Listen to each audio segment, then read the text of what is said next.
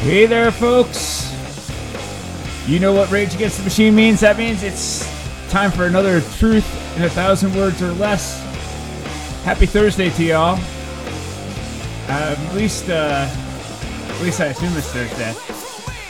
My name is Stephen Craig. I'm the host and author of Truth in 1,000 Words or Less. And we come to you on all sorts of podcast media each and every Thursday.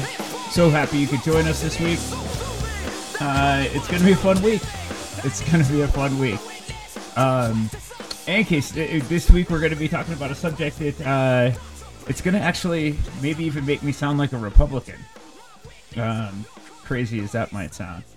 But in any case, we're going to be talking about the assumption of the risk doctrine. I'm glad that you could join us for that. In any case, and before I dive right into it, it's a interesting and fun discussion.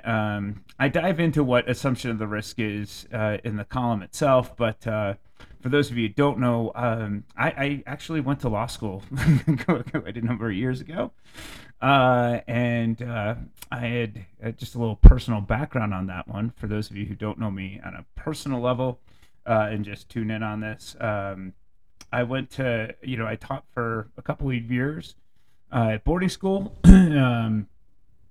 Thought that I might actually want to make some real money.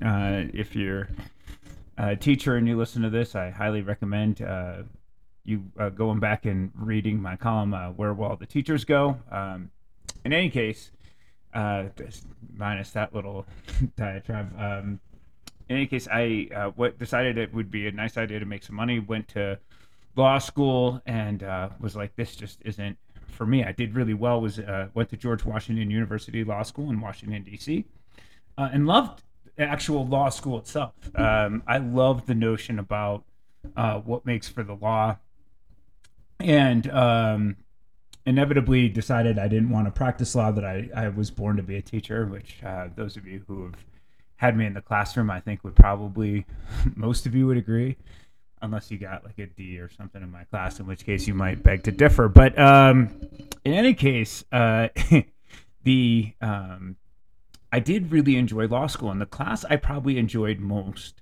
was torts. And if you don't know what torts are basically suing people. It's the vast majority of our liability system, of our court system, is taken up by torts. Somebody has been wronged. They are all civil cases. This is not the criminal law. And the reason I think I enjoyed that class the most is, and this is where I will come off sounding like a Republican, is I find the vast majority of litigation in this country to be frivolous and overdone. And that's not to suggest, as I come out and say in the case, that there aren't legitimate lawsuits, and that the tort system, the civil court system, isn't used quite well in certain cases. Take, for example, if you ever saw the movie Erin Brockovich, where people have used tort litigation in order to reform bad actors out in the system, but there are also a lot of things in the civil court system which I think are complete and utter BS. And this goes a long way to what was called the assumption of the risk doctrine. Now, a lot of you will know that when you go to do some inherently risky activity, say, for example, you go rafting with a company and you sign a waiver where you say, what that is you're basically assuming the risk. You know that it's a risky activity, and you sign off saying, hey, I know that this is risky. I'm understanding that risk, and I will go ahead and assume that risk, and I will not sue if something bad happens during the course of that. Like, for example, if the raft flips over and I hit my head on a rock and die, it's not because the rafting company did something wrong. They were taking me rafting, which inherently is risky. And I'll give you another example. Skiing, a sport that I love dearly. by and large, the ski industry exists because of the assumption of the risk doctrine. When you go, either you get a ski pass, a season pass, or a day pass, you sign a waiver. Whether you actually read it or not is another whole matter, but you sign a waiver saying, hey, listen, skiing's an inherently risky activity. You'll see these signs up even before you get up on the lift. It says, hey, we understand that this is a risky activity, and I take and understand those risks. Now, this isn't where the ski area fails. If the ski area, doesn't like rope off and there's a big giant 800-foot cliff and you go flying off the cliff because it's unmarked and you had no idea it was there. Well, that's a little bit different. But by and large, the ski industry has remained insulated from that because of this aspect of the law called the assumption of the risk doctrine. And years ago, however, and it started in California, and I, as a general whole, as I said, as a liberal, I usually agree with a lot of the things that California does, but the erosion of the assumption of the risk doctrine, to me, has been really harmful to things in the United States. And when I was taking this torts class, my professor, who and I just clearly saw eye to eye. And this is, by the way, in a room full of 100 people. You're talking about 100 students taking this class. And it was the one class where I actually had an essay. Like almost all of law school is hypotheticals. You're given a case, a certain set of circumstances, and then you have to argue on both sides and tell what legal arguments you would make if you were the lawyer for the one side, and then what legal arguments you would make for the other side. That's almost every single law school test. But this was the one test where we were asked, what is the assumption of the risk doctrine and how is the erosion of that doctrine impacted the United States?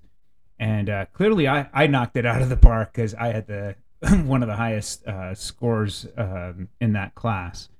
And my answer was something along the lines of this. This is an article called High Dives and Lawn Darts. When I was a kid growing up in Canton, Connecticut, and for those of you who grew up near me back in Connecticut, you might remember the Mill Pond Town Pool installed a high dive during the summer of 1978.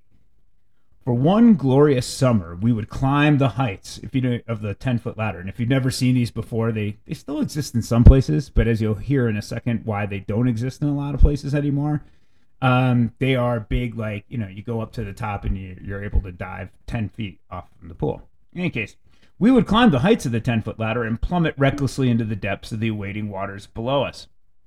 Few of us attempted dives, having seen plenty of the agonizing bright red markings on the backs of our friends who had dared to do so and over-rotated. Oh. Yeah, that hurts. Only to land squarely on their backsides. But there was nothing better than the feeling of flying 10 feet through the air and watching the amount of water it allowed our scrawny 75-pound bodies to displace with a cannonball done from that height. It was truly the magical stuff that the summers of youth are made of. And then Charles Riley had to go and ruin it for everybody.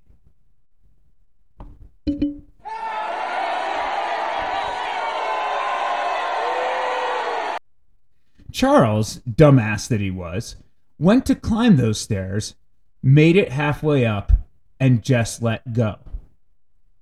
I've never known why someone would let go of the handrails of a high dive ladder, but suffice it to say, Charles made the definitive case for why you shouldn't. Ow! Yeah. Falling straight backwards, he cracked open his head, spilling blood and a whole lot of brain matter he was clearly already in desperate need of. His parents, of course, sued, suggesting that the town was somehow negligent for not adequately foreseeing the blatant stupidity of their son. Worse yet, they won, sending the town's liability insurance soaring through the roof. The high dive was gone by the end of the summer. Ah, yes, the wistful days of the 1970s. The last fleeting moments before the erosion of the assumption of the risk doctrine came in and ruined everything. Just what is the assumption of the risk doctrine, you ask? Well, assumption of risk is a defense which bars or reduces a plaintiff's right to recovery if the defendant can demonstrate that the plaintiff voluntarily and knowingly assumed the risks at issue inherent to the dangerous activity in which the plaintiff was participating at the time of his or her injury. In other words, without all the legal speak, the assumption of the risk doctrine basically says that if you see the inherent dangers of a particular activity and decide to do it anyway, you can't sue when you then get hurt. It's what keeps ski areas free from liability when snowboarders hurt themselves off the sides of half pipes. And it is what has allowed us to all continue to do lots of potentially dangerous activities that also happen to be a hell of a lot of fun. And as a side note, I was mentioning earlier about my professor in my torts class. His example also was that he drove this little tiny car. It wasn't even one of those electric cars. It was actually like a Trabant, like one of those little East German cars that like barely fit two flipping people. Like it was like a clown car. And he was like, "Listen, I know if I get in an accident in this thing, like I'm gonna be dead." He's like, "But I'd rather pay less for a car, pay less on the gas mileage, and I'm taking that risk. And I know that risk, I understand that risk, and it is my decision as an adult to make that trade-off." And, and that's a big part of it. In any case, that is until the state of California came along and decided to ruin everyone's fun. There must be a whole lot of stupid people in California. Okay, not as many as Florida and Texas and, gosh, a lot of red states, but okay, because in a series of judicial decisions in the 1970s, California courts, long known for being preposterously plaintiff-friendly, chipped away at the assumption of the risk doctrine. Right? You probably all know the McDonald's case and think I'm talking about the McDonald's coffee case where she sued herself. That case you should do, if you think I'm talking about that, you should actually take a look at the facts around that case. That case actually is a little bit more debatable than you might think. The McDonald's was more egregiously at fault there than the media portrayed it. They made it sound like this was just some dumb grandma suing for tons of money, and the reality was that they really did serve unbelievably scalding hot coffee and did not protect her in any way, shape, or form. The facts of the case actually are not quite what you think. But in any case, getting away from that, that non sequitur. No longer was it sufficient that the inherent dangers of the activity were patently obvious. Suddenly it became necessary that each and every specific potential danger be explicated for the participant, lest they suggest that they didn't know that could happen to them. As such, many experience providers moved to these liability waivers we all love filling out so much. But even those became pretty much worthless because California courts then ruled that unless the specific cause of the injury was detailed in the waiver, the provider was still liable for damages. That's right, those waivers that you fill out, they're almost utterly useless. They really don't protect the company hardly at all. In many cases, the liability waivers just got longer and longer, like some sort of Faustian bargain where we relinquish our rights to just about everything.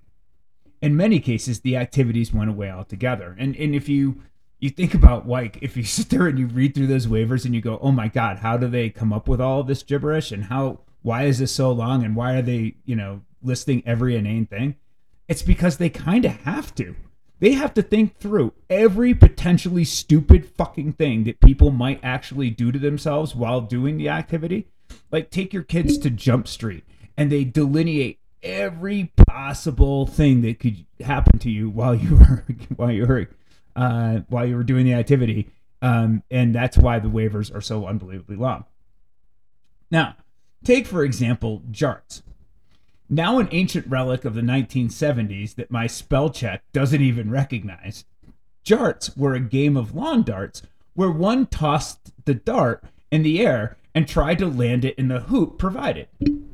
Needless to say, some people, take my throwing deficient daughter as an example, are not going to be as highly accurate as others. Jarts, as any reasonable person could foresee, are bound to go awry. And given that they are made to penetrate the ground and stick where they land, one should be able to logically surmise that they might have the same impact on one's foot and move judiciously away when someone else is tossing. But of course, some idiot did not apparently foresee that highly likely inevitability and took one to the foot. They sued. And thus the reason my spell check, and many of you, have no idea what the hell I am even talking about. Okay, I get it. Jarts are hardly some great cultural casualty. But think of all the crazy shit we used to do back in the 70s that would never fly today. Riding in the bed of a pickup truck. Jungle gyms. Nude dumpster diving. Even worse, how many activities have become prohibitively expensive because of the escalating costs of liability insurance? Let's just say that the world is a whole lot less enjoyable without the ability to make bad choices. Don't get me wrong, there is definitely a place for holding companies and individuals accountable for acts of gross negligence. For example, in the recent case of a 6-year-old girl who plummeted to her death on the haunted mine drop ride at Glenwood Caverns, a place where I took my kids and we actually rode that ride last summer before all this happened. After operators overrode the safety mechanism intended to alert them to the fact that she was not properly buckled into the ride, there was no way that her parents should have foreseen the possibility of her fatal injuries on an amusement park ride, and it is necessary for the court system to act accordingly, not so much to assuage the sadness of the grieving parents, but to assure that the amusement park take legitimate steps to make sure nothing like this ever happens again. But more often than not, we are being deprived of our ability to make our own decisions about the chances we are or are not willing to take, all in the name of providing restitution to a bunch of dumbasses that should have generally known better and lining the pockets of the ambulance chasers that enable them. Life is inherently dangerous, and there is no way to hermetically seal ourselves off from the world. And even if we could, how much fun would that be anyways? By once again permitting stupidity to triumph over basic common sense, we are depriving ourselves of much of what makes life worth living in the first place. You know, like high dives and jarts. And while that's the end of the column, I did want to, I get to 1,000 words right there, so I I cut it off. But I wanted to tell the story of a student whose name I'll leave out because it is one of my real students from just a few years ago when I was teaching at a school in Vail. And a great family and a great kid. In any case, this kid was skiing on a run called Prima Cornice, and he and his buddy went to go ski Prima Cornice, and it was roped off. And these were Vail locals; they know it well, they know the deal, and they didn't. What they did was they skied down to where the rope stopped, and they went past. Right, so they went where the rope stopped. Where it wasn't even logical to think that anyone would enter the run there anymore. It was well past the run. They go cut in after the rope, and then they hiked back up inside the rope to the area that had been clearly marked off and was roped off. The student that I had started down the run and started an avalanche. The whole reason that the area had been roped off was that the ski patrol had known that it was avalanche prone at that moment, and they had in fact roped it off for just that reason, left it closed, and the kid started an avalanche and died in that avalanche, and it's unbelievably tragic.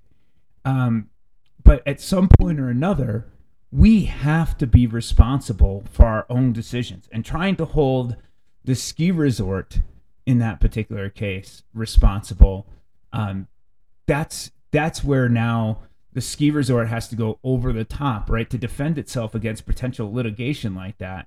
The ski resort has to somehow or another overcompensate for that. And this is where, as I said, I think it's really imperative to realize that we are that the erosion of the assumption of risk doctrine allowing plaintiffs to get away with suing for almost anything is inevitably costs all of us. Why do I say that? Well, first of all, I have to watch, God knows, and all of you do too, have to watch God knows how many lawyer commercials every morning. Like, how many lawyers are supported off of accident litigation is unbelievably mind-numbing. But we have this misunderstanding that somehow or another, every single time that these people sue, that the money comes like from nowhere, that it just comes from the corporation. Like, say, for example, you sue the ski area. Well, Vail Resorts has got plenty of money, so they're just, let's sue them and everything else. And listen, I agree with you that Vail Resorts has plenty of money. It's obscene. But Vail Resorts, the CEO isn't going to take a lesser paycheck because of that lawsuit. What they're going to do is pass the cost of that litigation, whether it ends up settling or not, or whether they end up losing or not, whatever it costs them, right? Whether it's just in the costs for their own lawyers, right, to defend against that lawsuit, or whether it is whether they end up actually losing the lawsuit and they're awarded some outrageous, ostentatious jury award. Juries oftentimes believe that, again, like that money comes out of nowhere. It doesn't. The people who then pay for that is us. And when the defendant is, say, for example, the U.S. government, it's our taxpayer money. You pay for it. You pay. Like when McDonald's gets sued and has to pay out all this money to somebody who spills coffee on themselves. And as I said, that was probably a rightful case. But when they sue and get money, McDonald's doesn't sit there and go, oh, well, in that case, I guess all of us board members will take less money. No. They raise the cost of a cup of coffee. You pay for it. You as the consumer. Any of the consumers of that business end up having to pay. And so it's not just free money that comes out of nowhere.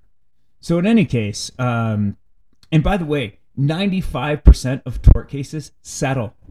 95%, because the companies don't want to have to absorb that unreasonable cost in case they do lose. And so they do settle. And so all it does is propagate more and more frivolous lawsuits, because people go, well, this is complete and utter bullshit, but if I sue, I'll probably get a settlement, and that's better than nothing. And lawyers take it. Lawyers work out of 1/3 contingency. They get nothing, right? In all of these tort cases, almost always lawyers work off of a contingency basis. They get nothing, right? They get nothing if it goes to court and they lose. But they get a third. And that's a pretty, when jury rewards and some of the settlements are as high as they are, that's a pretty big fee. Think about the people who sued the tobacco industry, right? And made billions of dollars. And the lawyers got to take a third. So in any case, that's this week's column on the assumption and the risk doctrine. I'm not switching parties or party affiliation. I just believe, first of all, I kind of like the fact of having, listen, I think all of us should take each issue in and of itself. We're far too tribal as it is. And so, yeah, I do not subscribe to every aspect of liberalism. And this is one place where I don't. I told you I was going to come off sounding like a Republican. But one guy who's not going to come off sounding like a Republican, yeah, because he plays with the dead, is John Mayer. Take us on out, Johnny. My name's Stephen Craig. I am the host and author of Truth in 1,000 Words or Less. Be glad I do this instead of acting as an attorney. I sure am. I'll be back here next Thursday, and each and every Thursday. Until then, thank you folks for listening. We couldn't do it without you. We're available everywhere that you can get podcasts.